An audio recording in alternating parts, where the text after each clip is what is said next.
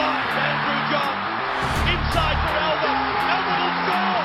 Albert will score. Newcastle have won the grand final. He's got the ball.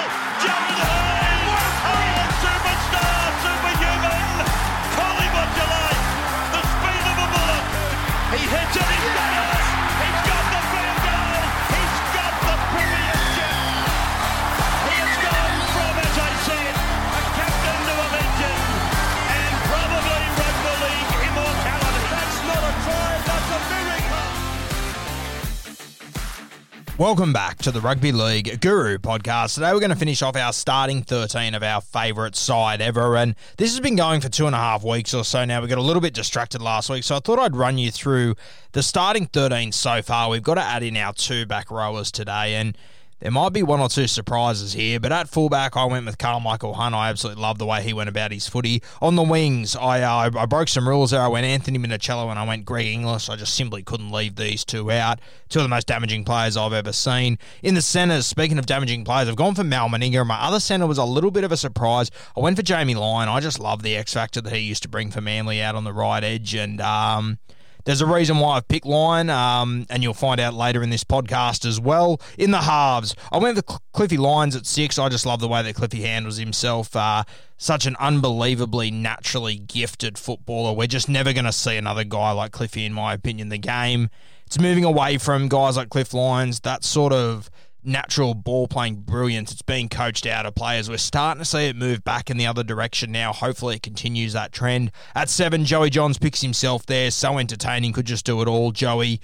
In the front row, I went with Arthur Beetson and I went with Sam Burgess, the 2 toughest guys on the field, an Indigenous champion, an English champion, just 2 guys that I would love to go to war with. I wouldn't be going to war, but I'd love to have these blokes next to me if I had to. At 9, I went with Cameron Smith, the greatest player of all time, in my opinion. Love Smithy, love what he does. There's probably more entertaining guys, but winners win, and that's what I love about Smithy. At lock, I had Brad Fittler. Could have picked him at 6, could have picked him at centre. I've gone with him at lock forward, and I would just let him roam. He would play his natural game, and I think Joey, Cliffy Lyons, and Fittler, they would do some serious damage. Now into the back row, and the first man I'll mention, I mentioned Jamie Lyon was important for a reason. The reason why I've done that, I've gone with a back rower, a guy that he's probably not held in as high regard as a lot of other back rows, but I just love the way that he played. I love the X factor that he brought. I love his ball playing. I loved how tough he was. Defensively, he was strong. I've gone for Glenn Stewart. Gifty, I think he's one of the most underrated players of that generation. He was unbelievable for Manly. The stuff he was able to do. He obviously won a Clive Churchill medal in 2011, very well deserved, and the stuff that Cliff Lyons, then the stuff that Glenn Stewart was able to do, it was a lot of the time, it's stuff that didn't show up on stat sheets.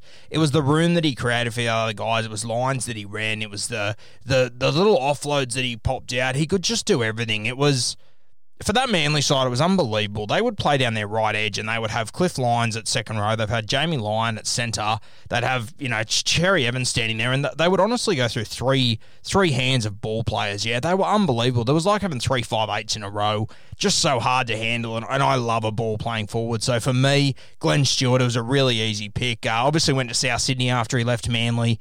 Didn't go as well there. Moved over to England. Sounds like he had a cracking time over there. Really enjoyed himself. But we definitely saw his best footy from about 2007 till about 2014 or so at the Manly Seagulls. He was simply incredible. Absolutely love Gifty. Would pick him in nearly any side that I could, to be honest with you. Absolutely love him. The other second row is a guy that he did play a bit of back row. He played more as a lock forward. For many people, he's considered the best lock forward they've ever seen, and I think the lock forward role is changing, obviously, but it's moving back towards this guy. I've gone for Bradley Clyde. We spoke to Brent Sherwin the other day. He just said that Bradley Clyde was a Terminator, just the fittest guy on the field, and Bradley Clyde was one of those guys where, the opposition would kick over their head and you'd see the ball go over their head and then the winger would take a hit up and then all of a sudden Bradley Clyde would be there. He just chased the football around like a dog all day. Incredibly fit. The athleticism of him was unbelievable. I really do think that people underestimate how good Bradley Clyde was. If he was to be put into the Immortals argument, you couldn't push back on it at all. Like, the bloke won 2 Clive Churchill medals. 2 Clive Churchill medals. One was from a losing side. He was a lock forward. He was a lock forward in a team with Ricky Stewart, Laurie Daly, Mal Meninga. I mean, simply unbelievable stuff what Bradley Clyde was able to do. The games for New South Wales he played, he was unbelievable as well. I don't think we're going to see another guy like Bradley Clyde. I think the closest guy in the game right now is Cameron Murray, but there is a huge stretch of daylight from Cameron Murray to Bradley Clyde for me.